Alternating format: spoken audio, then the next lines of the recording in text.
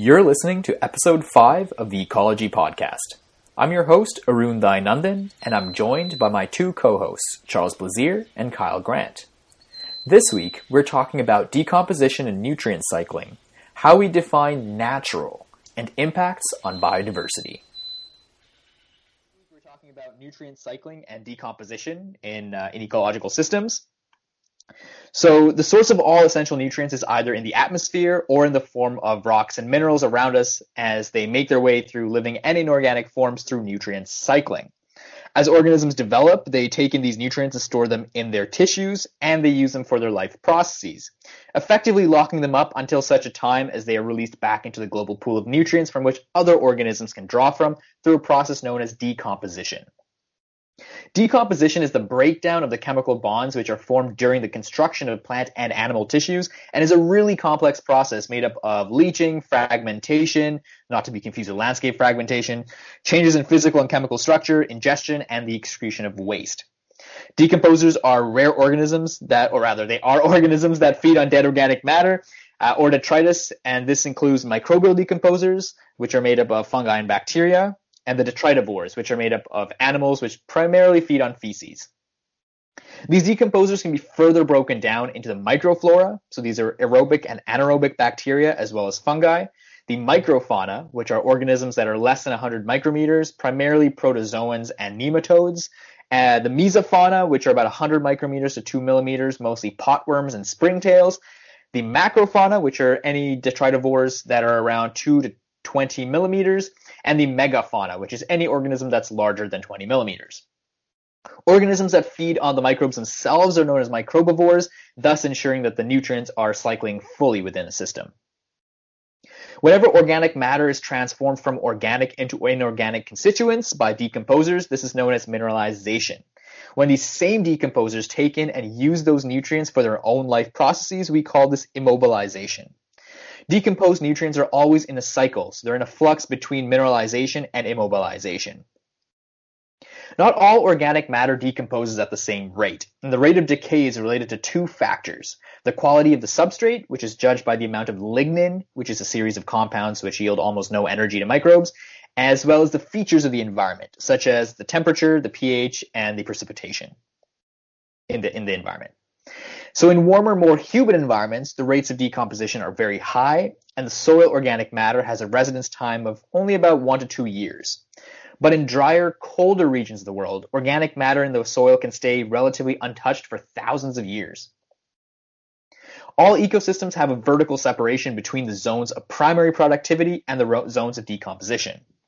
Terrestrial and coastal ecosystems are bridged physically by plants, so from the root to the top of the leaves, while open water ecosystems are separated into distinct zones, which are divided by the relative temperature. So there's the epilimnion, which is at the top. This is usually the nutrient-poor, warm surface water. There's the thermocline in the middle, so these middle waters are kind of an intermediate temperature, and the hypolimnion, which are the nutrient-rich, cold, deep waters. In open water ecosystems, the changes in surface water temperature over the seasons causes the thermocline to break down, and the epilimnion and the hypolimnion mix in a process known as turnover. Aquatic environments such as open water ponds, lakes, and oceans have living and dead organisms drift between the layers of the water column known as particulate organic matter and dissolved organic matter. Aerobic bacteria break down the material at the top very quickly, while anaerobic bacteria break down the matter at the bottom very slowly. However, despite the bacterial processes being slower at the bottom, the relatively large sink of nutrients that are at the bottom of these open waters leads to a relatively higher amount of decomposition taking place in these open water regions at the bottom as opposed to at the top. Now, in terrestrial environments, they're driven by the soil microbial loop, which is due to the actions of plants within a region of soil known as the rhizosphere. Within the rhizosphere, plant roots release carbohydrates known as root exudates in order to supplement the microbe communities present in the soil. With an abundant source of carbon provided by the plants, the limiting factor for the microbes becomes the other nutrients, and so they begin to break down the organic matter found in the soil. This sudden increase in microbial populations attracts microbivores, which then release even more nutrients into the system, which allow the plants to happily take in all of these newly available nutrients. And so from that, I know, Charlie, you've chosen a pretty sweet paper to talk about this week, so I'll hand it over to you. Perfect, thank you. So this week I chose a paper that was written by Musa C. Lambo and collaborators in the journal Ecological Indicators. So it's another niche article that's related to a very applied issue that's comparable to last week's discussion, which was like on primary productivity and its variation through time after forest fires. So Lambo's work was called, or is called, Leaf Litter Decomposition and Decomposer Communities in Streams Affected by Intensive Forest Biomass Removal. So I repeat, leaf litter decomposition and decomposer communities in streams affected by intensive forest biomass removal. In this paper, he claims that most freshwater processes and the responses to anthropogenic disturbances are traditionally assessed through the use of structural attributes. By structural attributes, he refers to species diversity or community composition. However, he also mentions the lack of attributes to assess these same ecosystem processes, so such as leaf litter decomposition that we see in this paper. So leaf litter decomposition from riparian trees, called trees along waterways, form the basis of woodland stream food webs, as Arun was talking about, with the recent increase in the use of forest biomass as an alternative source of energy. Conventional logging practices are progressively changed for logging residue removal practices. We also call them LRR for logging residue removal. As the name implies, it consists of a removal of logging residues after cutting instead of leaving them on site. Both practices, which means both conventionally logging practices and logging residue removal practices, they are known to increase erosion levels and sedimentation in streams, which reduces the decomposer's capacity to degrade leaf litter and therefore contribute to their stream food web. So the experiment took place in central Finland and consisted in an investigation of the rate of decomposition of alder leaves in logging residue removal sites and conventional logging sites. The authors ran the experiment using three different treatments: conventional logging sites, logging residue removal sites, and reference sites, which were undisturbed, pristine areas used as control. They split the different decomposer categories in three. So it was a fungal category, bacterial category, which were both part of the microbial subgroup, and the shredders category. In all three are instrumental to the decomposing process observed in natural streams. So they therefore created subgroups to look at the relative impact of each group individually to the decomposition process. So in a nutshell, they used small mesh bags of two different mesh sizes to allow and exclude invertebrates from entering leaf bags. The experiment actually revealed that conventionally logged sites have the highest effect on leaf decomposition rates, whereas LRR, or logging residue removal sites, only showed an intermediate effect, and the reference sites had the smallest effect on decomposition rates. That is pretty interesting, so we'll talk about this a bit later on. But this is mainly explained in the article by the fact that logging practices increases the amount of nutrients falling in the water column and augments the rate of decomposition because of that. However, the effect seems to be camouflaged in some way by the higher rate of sedimentation caused by logging residue removal. The effect of bacteria on decomposition rates was surprisingly higher than fungi decomposition rates, or fungi caused decomposition rates. And this was observed by the relative biomass of fungi compared to bacteria. So this paper was very interesting. I really liked reading it, and it was a bit more accessible to me than last week's paper. I found it interesting because it was approachable. It was easier to read for the average scientist that is a bit naive to the field of ecological indicators. However, the paper itself was a bit hard to follow when it comes to its graphs and its analyses, because from a fundamental perspective, we are used to seeing significant values as something that can be explained in the paper pretty easily. But when it comes to observing data and only assessing the differences by looking at trends in graphs, I was not very convinced by that. So if we start talking about these graphs and what do you think by looking at the different graphs and how small differences are analyzed and explaining trends? Like, how can we be sure that these trends in graphs do actually mean something if they were not officially significant? Any one of you? So in terms of interpretation of the graph regarding insignificant results? Yeah, like regarding how can we tell that there is actually an effect of one treatment compared to the other if it is not officially significant compared to if we look at biological standards. Well, certainly we have our kind of lines in the sand, as we've mentioned in the past, where we decide upon what makes up the statistical significance, and where we make those decisions. Now, when it comes to a study like this, where there is a somewhat of an agenda. I don't know if you guys noticed, but they were one of the funding organizations was so not a funding organization, but one of the organizations that was involved in the selection of sites was actually a forestry company or corporation.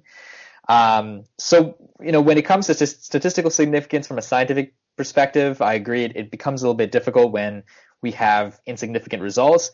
However, when it comes to making decisions, if this is the best information that we have, I suppose we must follow kind of at least what the trends are showing, and then go in and take more data and see if it stands up to the scientific method in that sense.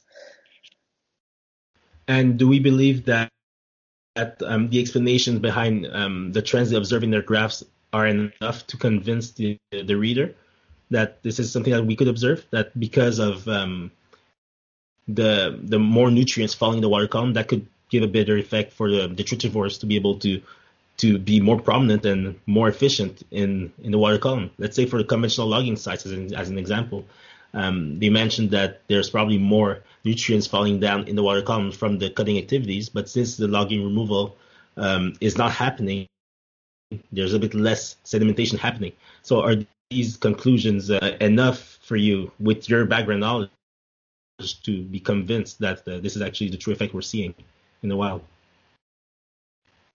I mean, if I had to make a decision right now and say, this is what we're going to do, personally, I would not. The reason being that it seems that they've taken essentially a snapshot in time. And maybe that is the case at right at the beginning when these areas have been logged, in these conventionally logged areas, that there is a high nutrient output. That I can understand, because a lot of the flora and even some of the fauna that winds up in these waterways is going to die and decompose.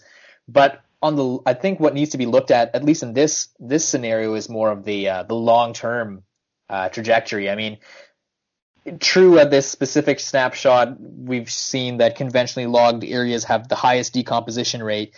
But if you were to ask me whether I'd be convinced that this is the be all end all and this is truly what we can make our decision on, I'm a little bit skeptical.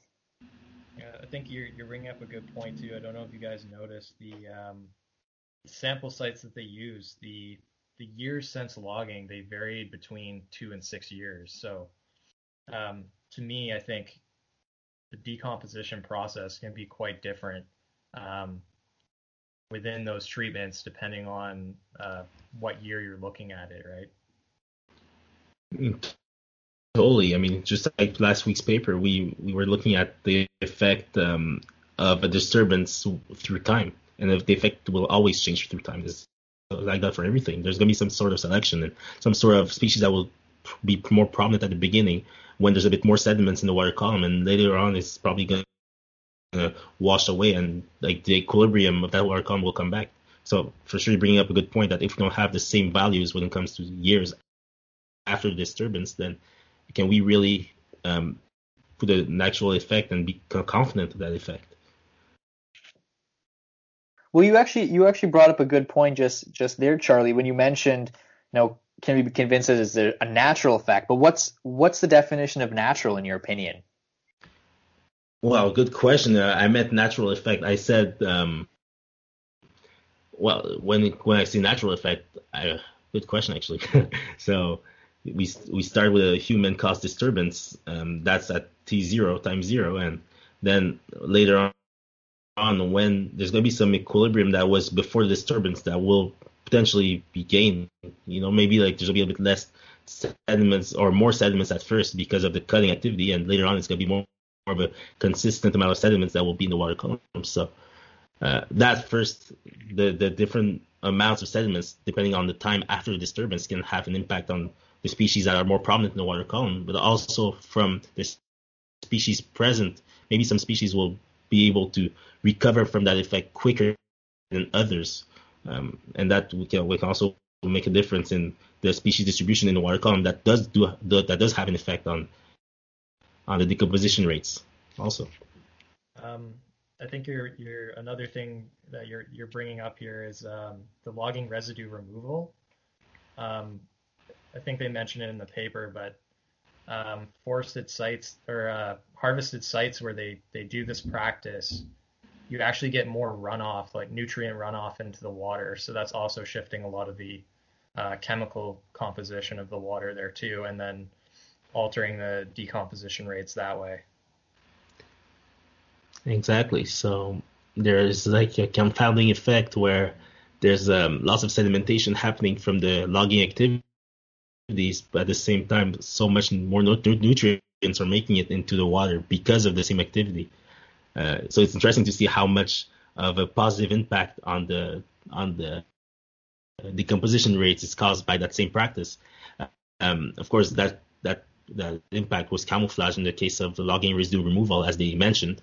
But it would be interesting to see what would be the positive effects of that situation on the decomposers versus the negative effects. And maybe if it would be interesting to see if this effect does change through time. So I wonder if you have any idea how they could have done that. Maybe like do different treatments within the same streams or in different streams, having a bit more sites and looking if there's a difference between the actual amount of nutrients making it into the water because of the activities, the amount of the amount of decomposition that is not happening because of sedimentation, blocking it, the shredders especially, to make it through to the leaves. Yeah, I think it definitely would have been interesting to see some kind of a time variable thrown in there again, because we have differences from 2 to 6 years, so. If they could structure the data in that way, like looking at time sense logging as well. I think, yeah, I agree. Time sense logging would certainly be, I think the biggest improvement or change they can make to this kind of study. I think also if they were to follow these streams, I think they took it down to the peatland catchments, I believe, but I'm not sure how far down because these are looking at open water areas, correct? As opposed to the previous work that's been done in the riffles that they mentioned. Like they followed it down, but they were looking at essentially right after immediately downstream from these logged areas. Yeah. But I'd be interested in seeing 50 meters downstream. Okay, yeah, so 50 meters. So 50 meters, especially for a forested plot of land, is nothing, right? That's essentially right where the action's taking place. But I'd be interested also to see what would happen, especially the effects of these nutrients as you move downstream. I mean, we have the river continuum hypothesis, which talks about how these different nutrient inputs at different stages of a stream as it moves from upstream to downstream, from the headwaters, changes the composition, both the community structure, but also the species composition that you find along these rivers. And this is purely based on the rates of decomposition of various plant material as they make it their way down. It's caused by, in regions such as this, in times such as autumn, where leaves are entering the waterway at certain points, and this allows for almost kind of like a nutrient kind of pulse that comes in. And so I'd be interested in also seeing whether or not these kind of changes to the environment will also lead to downstream effects where they might actually mask some of the natural processes that are taking place on these rivers. Because I think there's a larger story to be said here for kind of these cross ecosystem approaches. Yeah, I mean, it'd definitely be interesting in terms of ecosystem resilience, right? So at what point does the structural composition and function stabilize downstream? And is that natural? Because now that the disturbance took place, the trees will not grow until hundreds of years. So the question is will we reach the same state at some point, or are we just going to have more sedimentation happening and just a different environment totally for these species downstream? Well, I think that brings up the idea and you mentioned it earlier, ecological resistance and resilience. Can this system bounce back, in the case of resilience, to, what we consider to be natural or the norm or what existed before, or, can it resist the change itself? I mean, one would assume that it's not resisting the change because these areas are being cut down, though there could be an argument made for the role of things such as fire and grazing in these regions that might actually be causing other disturbances beyond logging. But there's also the idea of a new equilibrium being created. So perhaps what we call natural, for example, is not in fact natural at all. It's just what existed before we started cutting down these trees.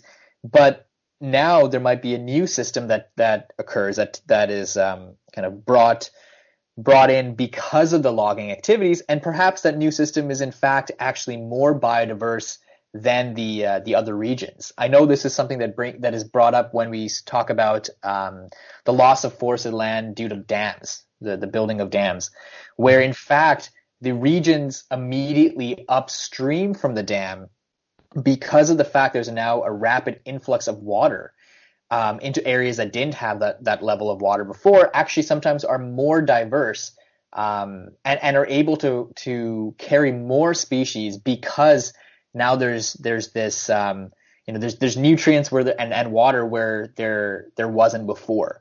So there's also the possibility that in fact logging, and this might be a dangerous argument to make from a conservation perspective, though I think it's a very important one, is there might very well be the chance that after these logging activities, yes, we're seeing the decomposition rate change between them, but perhaps that actually leads to something that is much depending on how we define what we're trying to conserve or what we're trying to keep or rather preserve, we might actually wind up with a system that is better, quote unquote, than what existed before we came in and cut those areas down. I mean, that's kind of what they're seeing if we're looking purely at leaf decomposition rates, right? It's highest in the conventional logging cases. So that could cause some kind of, I doubt it. Maybe it could lead to some kind of trophic cascade and increase in the biodiversity in the area. So now the question is, more biodiversity better? Because better, quote unquote, could mean lots of things and could be good for one thing or for one species and be detrimental to other species. So by doing this, we're inducing some sort of change. We're disturbing the environment. And yes, it can cause some more biodiversity in the short term. But the question is, can we predict what it's going to have as an impact in the long term? Oh, I have a lot to say about that. Yeah, you have a lot to say about that? Well, about the idea of whether or not biodiversity is the end game. Is that the end goal? Mm-hmm. I would say, biodiversity, okay. So biodiversity certainly is an important thing. I mean, that's, I think, what draws many people, from purely an aesthetic perspective, that's what draws a lot of people into biology and ecology especially. And of course, there's the idea of bioprospecting. We don't know whether or not these very important species that we haven't yet discovered might actually lead to the potential future cures for diseases, types of cancer and things like that. And we can definitely we'll be talking a lot more about that when we talk about conservation. But in terms of whether or not preserving all biodiversity or as much biodiversity as possible is the goal, I don't know. It's something that I've personally debated with myself and with others quite a bit, because we know that there is a background rate of extinction. We know that that's increased now in the Anthropocene. But the question is, and the idea behind conservation is for humans to coexist in these areas. So when we're looking at something like logging, logging is a necessity for our survival. We use wood-based products.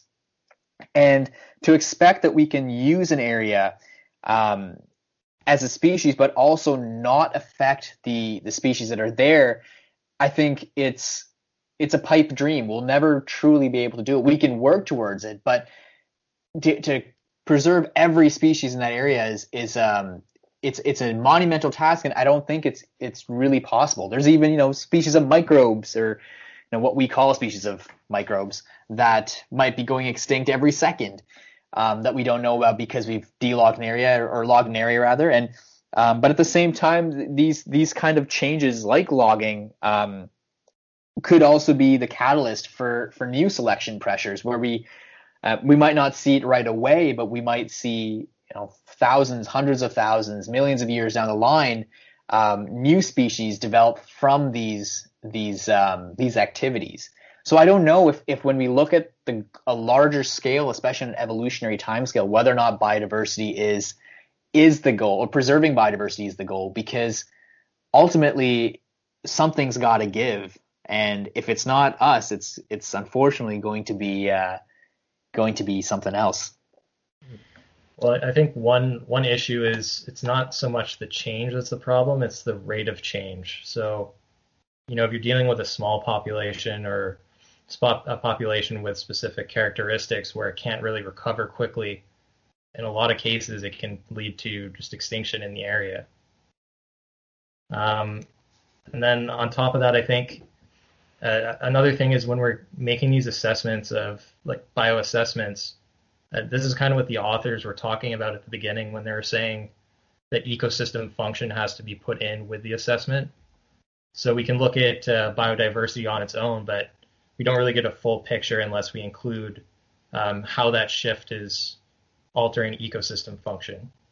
So where do we draw the line? I mean, if we're looking at an ecosystem or ecosystem functions as a machine, if we are able to remove one species and the machine still works, then have we truly lost anything?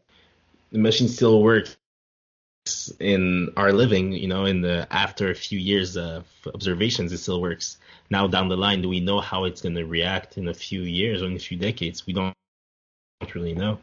And again, I'm just speaking hypothetically right now, we don't know what's going to happen with the increase in biodiversity. Is it going to allow some species to flourish a bit more than others and then start dominating a bit more than we would expect and reduce the biodiversity by doing this after some time? So maybe some species will take a bit longer to adapt to a new change. They're as resilient as other species, but it just takes them more time to make it to their optimum, and then they will be able to dominate other species and reduce that same biodiversity. I'm not 100% sure how these disturbances could cause biodiversity to shoot up like this or skyrocket like this and fall back afterwards. But I would use the example of human evolution.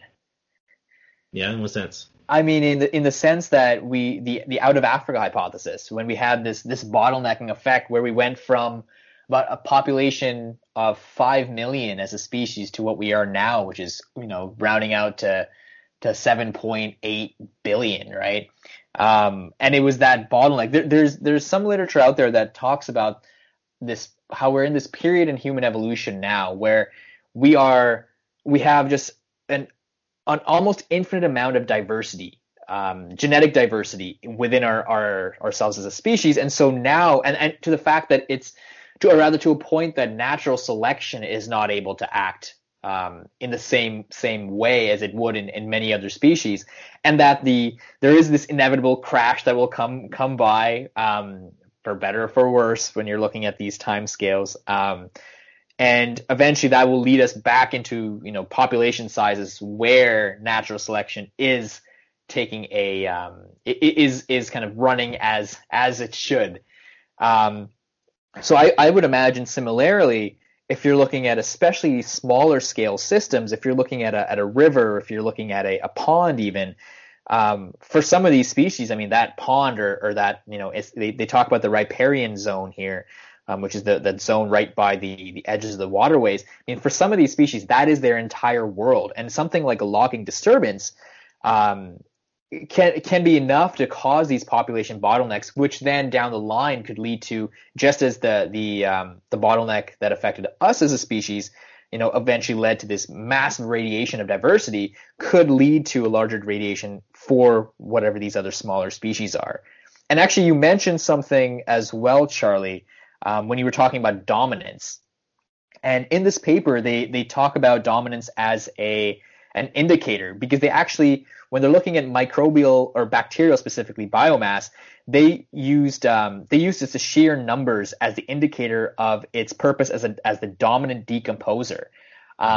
When one could also make an argument that, and they also do kind of allude to this when they're talking about the shredder, the invertebrate decomposer earlier on in the paper.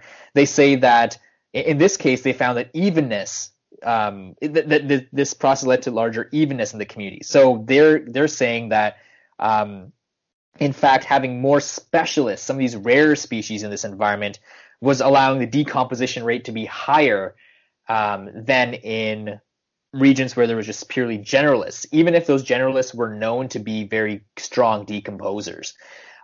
So when it comes to actually measuring these systems, so when we're talking about dominance, for example, should we be and evenness, should we be looking at purely the biomass, or are we looking at the genetic diversity? I know Kyle certainly has much to say about this. But yeah, I'll leave it to you guys. I have that, it was something that came up when I was reading this paper. For me, like how does evenness can affect or can elevate the functioning of the ecosystem concretely? Do you have an idea? Can you explain that to me? Because I'm not sure I understood that part of the paper. So it's basically like synergistic effects from other microbes in the area. So maybe one is producing a metabolite that's used by another. So it's sort of you get more. It speeds, like catalyzes the process. So it just gives more space for the complementarity of species, for one species to be able to help out the other in doing its work in some ways. Yeah, or more free metabolites floating around for other species. You could look at it that way too. Mm-hmm. So it's this idea we were mentioning earlier with the ecosystem functions and as being these cogs in a machine.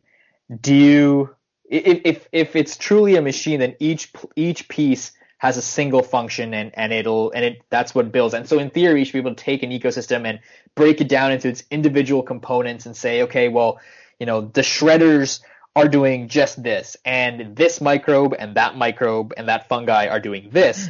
And we should be able to then add all that together and be able to predict what the system does. But in a system like this, if that is indeed the case where we're getting these synergistic interactions, then well, the whole is greater than the sum of its parts. So now when we're looking at conserving these regions, how do we make those decisions when we're looking at maintaining either dominance or evenness, or deciding what the community structure should look like? I think generally the decision is made based on how the ecosystem has been interpreted prior to the disturbance, right? And I kind of want to go back to something you said earlier. You're talking about the human species and bottleneck effects and how that's led to all this adaptive radiation. I don't think that's like a very good analogy, because the human species, we almost went extinct from this, right? So to say that this is like a good way of driving evolution in other species, I don't know if that's really the case. And again, why do we want other species to evolve? I mean, there's no direction, like evolution isn't directional, right? It's only adaptation to the local environment. So to suggest that we need to drive further adaptation, to me, it doesn't really make sense.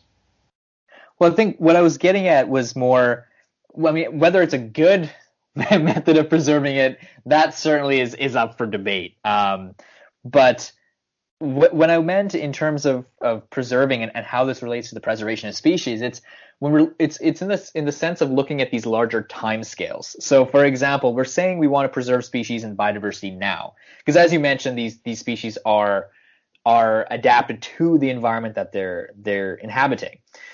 However, what if we're looking at species? If we're looking at a species as an individual component, and we're saying, okay, we want to preserve this.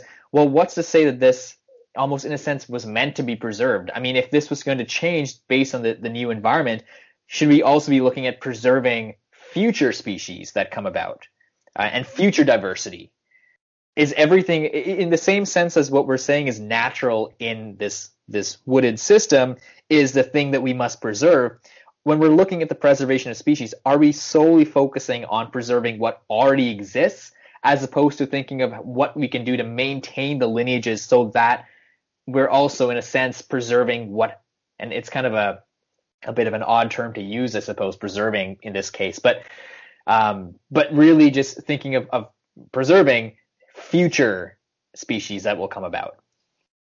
Right, it's interesting that you say that. Sorry to interrupt quickly, but I find it really cool because we are, again, looking at preserving what we see and we can touch right now in the present, but the processes have been taking place for millions of years. So why would it be that we would want to preserve what we've known for the last thousands of years when we could just accept that things are changing? We live in a dynamic world, and things do change, and processes do happen, and some species go extinct, other species do arise. So what is our role in that whole situation? I mean, I'm pretty much repeating your question, Arun, but I find it really interesting because instead of like trying to preserve these structural components, why aren't we going for these functional components, just like they mentioned in the study?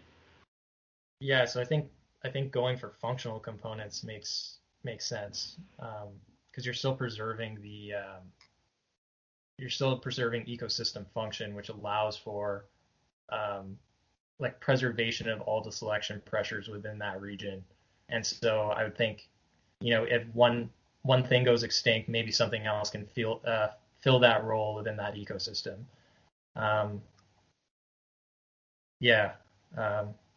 As far as what you were saying, Arun, if it sounds like you're just kind of saying, well, what the sensitive species are going to go extinct anyways, so we may as well just allow the other ones to adaptively radiate, and then we're fine.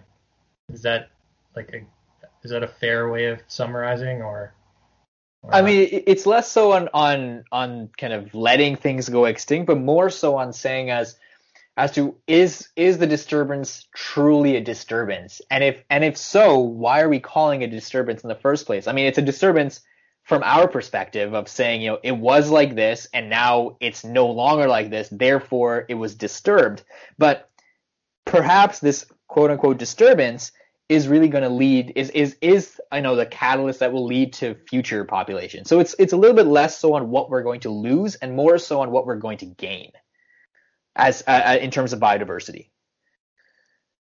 Exactly. I totally agree with that, because if we look at the typical example of selection with the giraffes and the trees, selection went for larger necks because there was no more small trees. And that is a good example just because we're looking at disturbance from the perspective of the giraffe, if that makes sense. It's a pretty silly example to use, but at the same time, we only call it a disturbance because it's human caused. It's an anthropogenic effect, so we call it a disturbance, but we are still part of the environment. And while being part of the environment, as you mentioned, Arun, that we will have an impact. We're trying to live in places where we have to use resources. Therefore, we do use conventional logging techniques, and now we're going a bit more towards the logging removal techniques because we can use the actual logging residues for our fuel.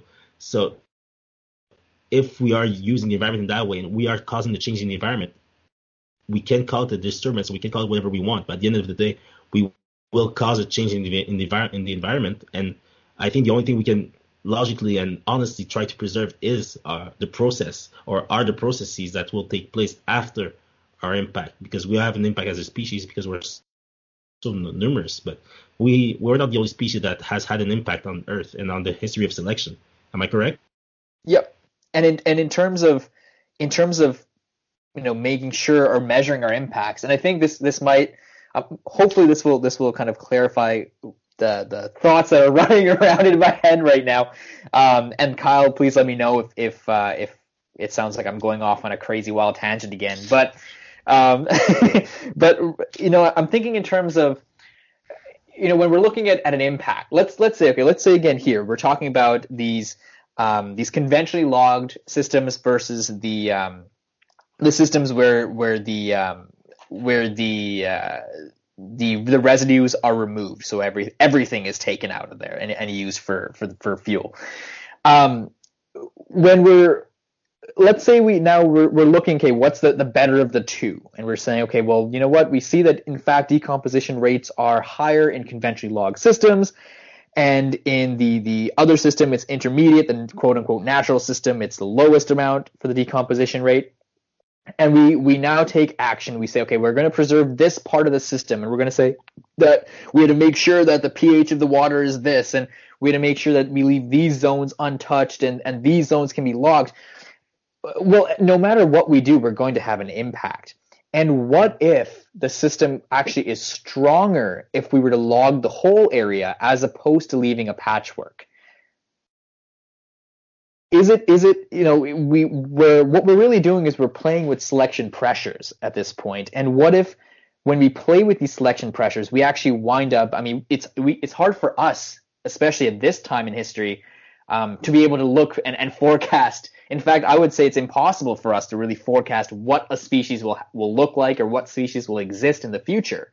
But what if, in fact, logging the area, this is to play devil's advocate for a bit here, will lead to a stronger system, a more robust system, more biodiverse system, let's say 300,000 years or 500,000 years down the line, then who are we to say that we're having an impact, or rather a negative impact? Because I think when we say impact, certainly there will be impacts, but when we're talking about especially conservation, we really mean negative impacts to the system. Well, I don't know if that's a great example, though. I mean, if you completely clear-cut the whole thing, you're going to remove, I don't know, close to like probably over 95% of the species there, right? So. But what about those other 5%? Now they have all this space, all these nutrients. Right. But the thing is, you have to remember that the adaptive pressure or the selection pressures that have led those species to have the forms that they have now, it's dependent on the other species in the environment and the ecosystem. So you're removing all these species that they've sort of co-evolved with, or that have been placing directional selection pressures on them, or over millions of years, and now you're just cutting them all out. I mean, I don't think the system would be functioning at all, those last 5%. Like, I mean, maybe that's even too generous. Might not even be 5%. I just don't see how it could still function after clear cutting the whole thing. And I think it's okay not to be able to see it, because we, as a species, we're not able to forecast everything that will happen in the environment according to our disturbances. We can see what the impact will be on a short-term basis, but evolution has happened in a bit of longer of a time span than our lifetime. So it's a bit hard to say that we know what's going to happen with these 5%. And of course, 5% is only hypothetical. So we could drop to, 26% of the species or the biodiversity. And that could be enough for the environment to recover from that and to show its resilience and actually become even more biodiverse on a long-term basis. So it's hard to say that our disturbance or our impact right now is not detrimental in the long term, but do we really know what's going to happen just by what we observe now, a few years down the line after disturbance? I understand what you're saying, Kyle, because that is why we are taking all these preservation actions or conservation actions and trying to preserve our biodiversity, because we're having a very large impact that's happening very quickly and faster than species can actually adapt. We're looking at our models that we've looked at. Apparently, it's more something like species are not even able to adapt to the climate change processes because they're like 10,000 times slower to evolve. It will have to be 10,000 times faster to be able to keep up with the changes happening right now. So, of course, in that case, it's a bit hard to believe that the ecosystem as a whole will recover from that. But 2 million years down the line, can we really truly know that we will have a lower biodiversity or a lower amount of species on the planet? Can we truly say that? I'm not 100% convinced about that. Yeah, I think the problem, though, is like us getting to that level. I mean, we're dependent on ecosystem services. So if there's 5% left and we don't benefit from any of the ecosystem services, well, it's great. They'll rebound eventually, but we won't make it. So it's...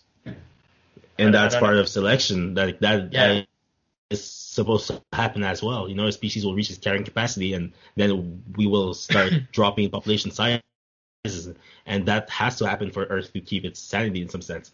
Human species cannot stay around forever. So I think it's not a good thing, but it's just part of evolution. As Arun said earlier as well, we will have that huge spurge in biodiversity.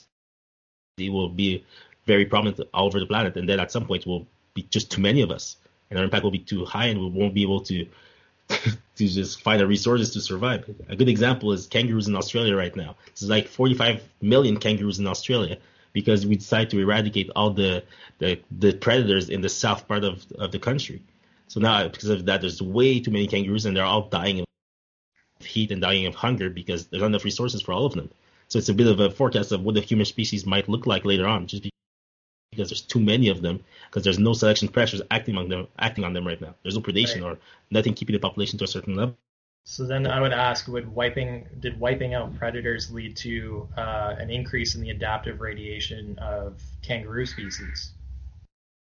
I mean, I think it just reduced the selection pressure on kangaroos. So I don't think it was a matter of adaptation or anything. It was just a matter of everyone would make it. So there's if you're less than adaptive radiation. If you're reducing selection pressure, then you're implying that the evolutionary force that's driving them in one direction is no longer doing that, right? That's right.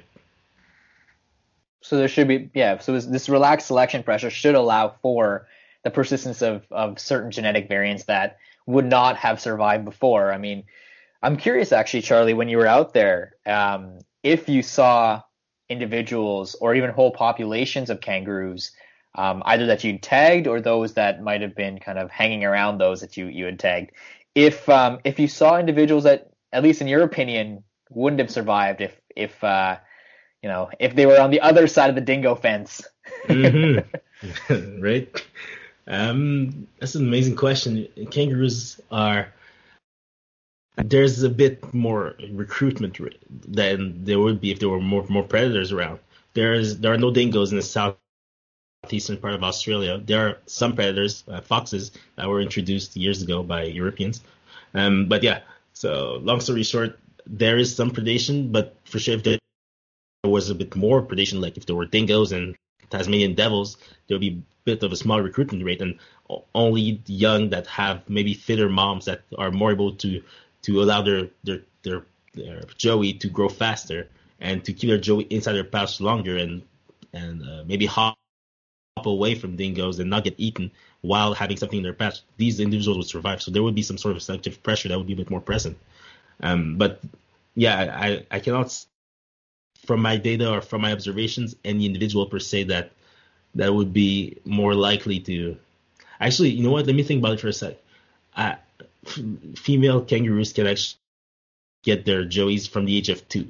In theory, most females will actually start getting joeys at 3 or 4 years old, and the reproductive cost is much higher when they're younger, of course, or when they're very old because they reach senescence. So I think at the youngest and oldest ages, it would be a bit tougher for them to make it with all this predation around. But at the same time, it's a good question because it's either there would be more of a early on individuals are trying to reproduce faster because they know they might get predated upon faster, or they just might increase or wait a bit longer in their lifetime to get their first joey because they'll be in a fitter state that they can still avoid predation or allow their joeys to grow to a larger size faster. So that's a really good question. I would not be able to see how they would, what the pressure would drive them to what state the pressure would drive them actually. I don't know if you have any idea from your systems or even from the kangaroo system. I guess we'll just have to wait for you to go back to the field and tell us. Oh, what? I mean, yeah, this question will be in my head now. What if this female had a dingo right away? Right, that's very interesting though. I wonder. That's actually really good questions. You're going to be looking for all the weak kangaroos now and wondering if they'd survive.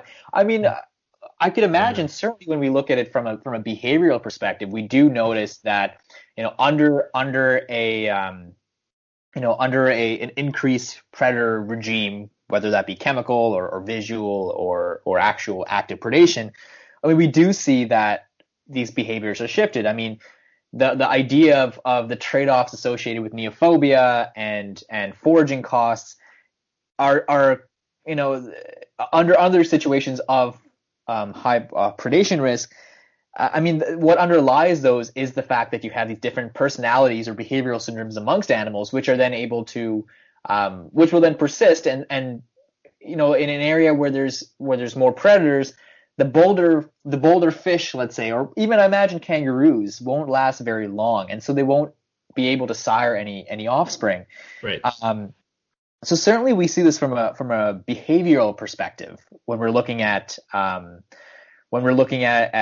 population survival. And I've heard it been said that behavior is the first wall, or the first line of defense when it comes to looking at the forces of natural selection, right? It's the whether an individual decides to go out looking for food versus stay and hide can change whether or not it gets enough nutrients or winds up getting eaten itself.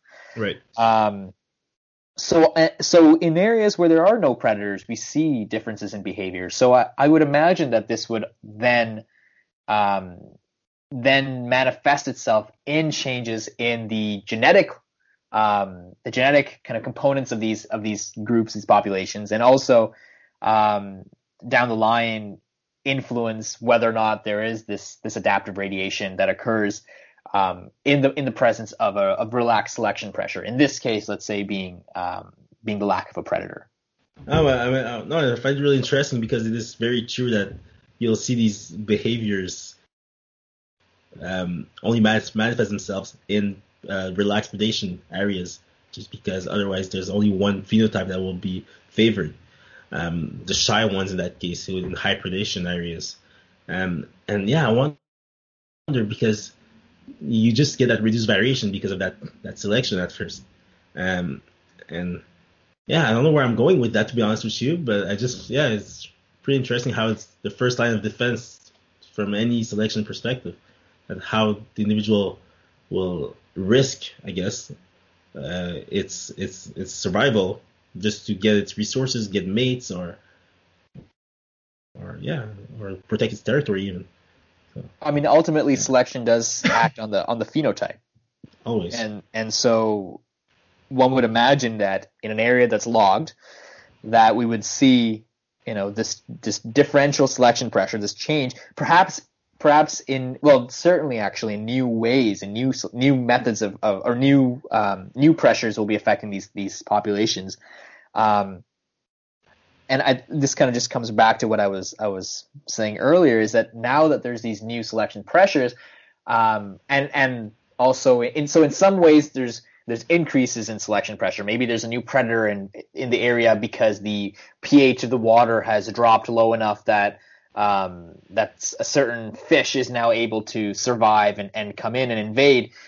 So in some areas there might be an increase in pressure. In other areas, maybe there's a decrease in pressure because a major competitor, another fish species or another insect species, is now gone. It's out of the picture because it can't survive in the environment. And so it's constantly changing. And so it's really impossible for us to say whether or not the negative impacts, or rather whether these impacts are negative in the first place. Which actually kind of got me to one of the first questions I had with this paper, which was, are you guys really convinced that we can use leaf decomposition rate as a way to measure the health of the ecosystem, to really look at whether or not we're having an impact, or even on a more theoretical basis, whether we can say that the decomposition rate of leaves is an accurate measure of ecosystem health, of ecosystem functioning, of ecosystem structure, or is this really a case of looking through or looking too in depth into a very small cog in the machine? Yeah, I think it's definitely an oversimplification. Just because there's more decomposition occurring doesn't mean that's a good thing. I mean, it could definitely be a bad thing. I think of like if you think of like an algal bloom, for example, it just because there's this huge abundance of individuals that's happening right away doesn't mean that it's necessarily a stable thing or something that's good. Exactly, because it just destroys the entire microfauna in that same waterway. I mean, personally, I think that there's many. I mean, we mentioned, or I mentioned in the intro the idea of lignin being the kind of gold standard for looking at the health of rather the quality of the soil or whatever matters being decomposed, because microbes are less likely to break down lignin as opposed to other leaf matter. But even in the studies that we look at decomposition rates, we're always focusing on leaves, even though there's many, many, many other sources of carbon and nutrients in nature. And so I'd imagine in specifically in areas that are logged, well, once you remove, maybe at the onset, you're getting a lot of woody material that enters the waterway. And on top of this topsoil and other nutrients that enter those areas. And so certainly woody material is primarily lignin, so we get this massive amount of lignin that enters the water. And so now in theory, if we're basing it on lignin, we're going to say, okay, well, it's not very good quality material to be decomposed. But, and again, jumping to the idea of this time, this concept of time in these studies, if we were to come back 50 years from now and the plant material is now much less, well, how many leaves are really entering the waterway at that point? Now we'd have a system which might, in fact, at that point, have developed to break down material apart from leaves, apart from of these kind of these primary producers, and might in fact be more reliant on something else taking place. Either the headwaters might become dead zones, or perhaps it focuses more on insects. We know that in areas that are logged, we see spider diversity increases, presumably because the diversity of other insects, especially beetles, increases. And so one could imagine that as these changes occur in this environment, we now have a system that is no longer reliant upon primarily leaves as the foundation for these decomposition processes. So when we're saying, when we're looking at the health of a system by leaf decomposition, I imagine this is a strong underlying assumption, is that leaves are the primary source of material to be decomposed. But I have trouble seeing that, because certainly if we're looking at a forest, well, of course, leaf decomposition, it's high decomposition rate, it's perhaps healthy or perhaps not, and we can make this assessment. But when you look at like a tundra environment, there's still decomposition taking place in these areas. But I'd be very doubtful that most of the decomposition is occurring on plant material. What else could be a big source of nutrients for these decomposers if it's not leaves in the forest environment? Yeah, I feel like sorry. No, you can go ahead. Yeah, I thought you were done. Sorry. Yeah, I was just going to add, because leaves are, like, especially in the fall, leaves are the most prominent thing that will fall to the ground and will actually make its way to the waterway. So what else could be added to that? Kyle, to you. Yeah, sure. Yeah, no, I mean, I same thing. The reason we're using this is because of primary production, right? This is the largest trophic level that we can look at. So just by the amount of energy that's going through the system, plants should be the highest amount of energy that would be the highest amount of energy being flowing back into the system through decomposition, because it's the largest trophic level, right? Absolutely, and certainly in these areas where plants make up the primary source of material, I certainly understand that it is the best way to measure these rates of decomposition. However, there's a lot of other microbes that break down things apart from just plant material. And what comes to mind is our cave systems, for example, where bat guano is the primary source of nutrient input. And they support massive ecosystems where you have blind cave fish, and you have all sorts of insects and even spiders, so predators of these insects in these regions. Or even when we're looking at glowworms, which are little demon insects, because they're very pretty, but in fact most of these, or rather all of these glowworm systems, are highly reliant on feeding on their own parents in order to survive, because the main source of nutrients for glowworms is, I mean, once they pupate and they become the adults that can fly around, the adults actually can't eat. They have no mouths. So their only job is to mate, lay eggs, and then they themselves are caught in the silk that the glowworms produce. And so effectively their children are then eating them. And this is a big source of nutrients. And so we can see that it's almost in one sense a contained system at the same time, because there's this constant cycle between the nutrients of the adults becoming the food for the young, which then become the adults, which then feed the young again. And so there's this process, this flux. But when you look, and if you were to extrapolate these ideas, one could imagine that we could have these either small pockets, micro pockets, but maybe even on these larger scales, these environments which can persist, not because there's a new input, or rather an input from what we look at as our primary producers, so plant material, but actually might be persisting because of other nutrient inputs. And this, I imagine, is especially true in human impacted environments, where, if there's a lot of areas that are logged, we log them because we're putting farms in those areas. And now with the addition of farms, yes, we have plants, but we're also adding tons of nutrients in the form of fertilizers into these areas. And so now we have, like you mentioned earlier, the idea of eutrophication in these blooms. We have systems that are persisting that, in theory, should not be persisting in that matter, but they are because of the new environment that's there. So that's kind of what I was thinking when I was looking at it. Well, we're looking at leaf decomposition rates, but that's assuming that what we want is a leafy environment. I'm interested to follow that idea. I'm interested to know what would the initial hypotheses on these experiments, looking at decomposition in waterways, because at first, would you expect the decomposition rates to increase as the sedimentation rates increase, and also as the amount of leaf matter increase? Like, let's say in the low residue or logging residue removal situation, where they're actually taking all the residues and bringing them with them. So what is going to be replacing all the nutrients coming from the dead organic matter on the ground? Were they expecting, you think, to have more nutrients in the water column from that at first? Because in this experiment, they expected it to have an effect, to have the human activities have a larger effect. But maybe that was based on other studies. I wonder if the very first study on that system, they had the same expectations, thinking that there would be more nutrients from cutting down the trees, which is a bit counterintuitive for me.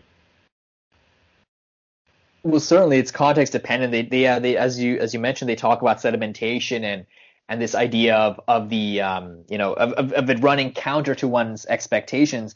But I think it's a number of things. One, there is this time scale. Maybe 10 years down the line, once all the sediment is run off, we'll see changes based on the nutrients that have entered the waterway.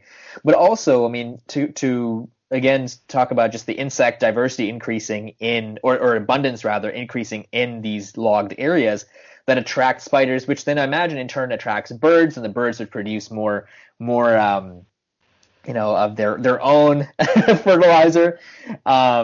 There's all these additional sources of nutrients that may not even be human related, or rather human caused. For example, like the fertilizer runoff that we would add into farms, or caused by the fertilizers we add to farms.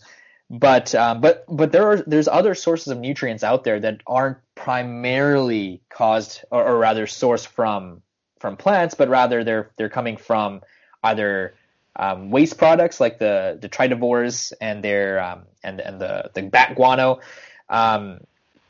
or even from other dying individuals, similar to the soil, the rhizosphere example that I'd mentioned earlier, where we're seeing the activity of the microbes in fact attracts microbivores, which then they themselves are not only eating the microbes and now releasing that source of nutrient into the environment, but also dying themselves and bringing nutrients from other adjacent ecosystems into that area. So for the plant soils, it's a form of competition, right? It's saying, okay, well, we need these nutrients, and how do I attract more of those those microbivores, those insects into my environment so that when they die, I can take up all of their carcasses and use that as an energy source, instead of my neighbor taking it. So similarly in these systems, I would imagine, now that you have this open plain, this open forest, there will still be an influx of other organisms that come in, and now when they die, there's new nutrients that are taking place. Perhaps, to even take it to a further extreme, perhaps a deer, walks by into this open area, especially as these regions start to have regrowth, and now you have these small seedlings, and they come in, they eat these seedlings, and let's say the deer, they die in this area. Well, can the same microbes that we're measuring as for our rates of leaf decomposition, can we still use those same trends to study whether or not the decomposers of a dead animal, so meat decomposers or meat microbes, are having the same effect? I'm just going to add something, and then with the conventional logging, that is a huge influx of nutrients as well, because you're taking all the leaves that are on these trees and throwing them down to the ground in one instance, rather than slow gradual turnover every year. So you're doing this right before you're testing the water. You're going to see, decomposition is going to increase because we've just thrown in massive amounts of nutrients into the water. And that's what causes the huge increase in nutrients then. And then can we assume that that's what will be happening in the long term once these leaves disappear? Because now we go to the longer term, where with Arun's example of seedlings growing and the deer showing up, and then the deer will die at some point. You have the dead organic matter, and the microbes will go on there and start decomposing that. But now, what is the question? Are we talking still about the health or the processes happening in the stream? Can we have the same system? Do you think there will be as much inflow of nutrients inside that area from different decomposing organic matter? I'd say sort of by definition, no, because you're talking about higher and higher trophic levels. You're getting less and less actual energy that's stored at those levels. So the proportion of energy that can potentially enter into the waters is way less than if you're looking at the primary production of an entire forest, entire forest segment, right? Right. That is interesting because, there will be some other species that will be filling the new niche that was created by human activities. So there will still be some inflow of nutrients in the ecosystem as a whole. Now the question is, are the nutrients going to make it to the waterway? That is very context dependent. That depends which species colonizes the area and what are the rainfall and the different processes that can actually carry the land nutrients into the waterway. So, of course, it is super context dependent at this point. But there will be something to fill that gap that was created by cutting trees, and that is a good example, actually, when I think about it. So we are a little bit over the hour now, and this is an amazing discussion, and I mentioned this earlier to you, Charlie. This is a great paper. there's so many ways that we can go and talk about the kind of everything from the community structure and what's natural, all the way and the conservation implications, all the way into whether or not what we're measuring is truly what we're measuring and whether it's even worth measuring. And so from there, I was wondering, what do you guys have any final thoughts as to the paper, and if there's any any improvements, or rather anything that you would have changed or done differently? Or no, it was a pretty good paper. I enjoyed reading it. I was a bit more attentive to who it was targeted to, so it was a bit easier to follow and to read because of that. I did enjoy the paper, and I mentioned that I was a bit less convinced by the graphs, but it does show their point that there will be differential decomposition rates depending on the activity happening in the area.